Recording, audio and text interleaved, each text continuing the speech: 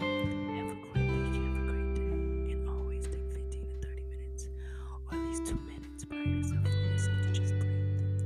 Recenter yourself and refocus.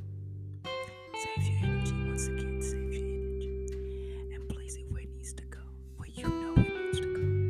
Do more listening to your inner self, your inner intuition, that inner peaceful voice, and you'll get exactly what you need, and you'll get exactly where you're going. I believe in you.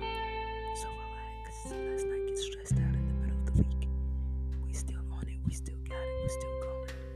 And because we all are alive, there's an opportunity right now to just breathe and allow things to fall in place, even as it feels like it's falling apart. Let it be. And search within yourself how you should deal with things, how you should say things, when you should say things, when you should do things. Always seek your higher self first before just reacting or just getting angry. So place your energy where it needs to go.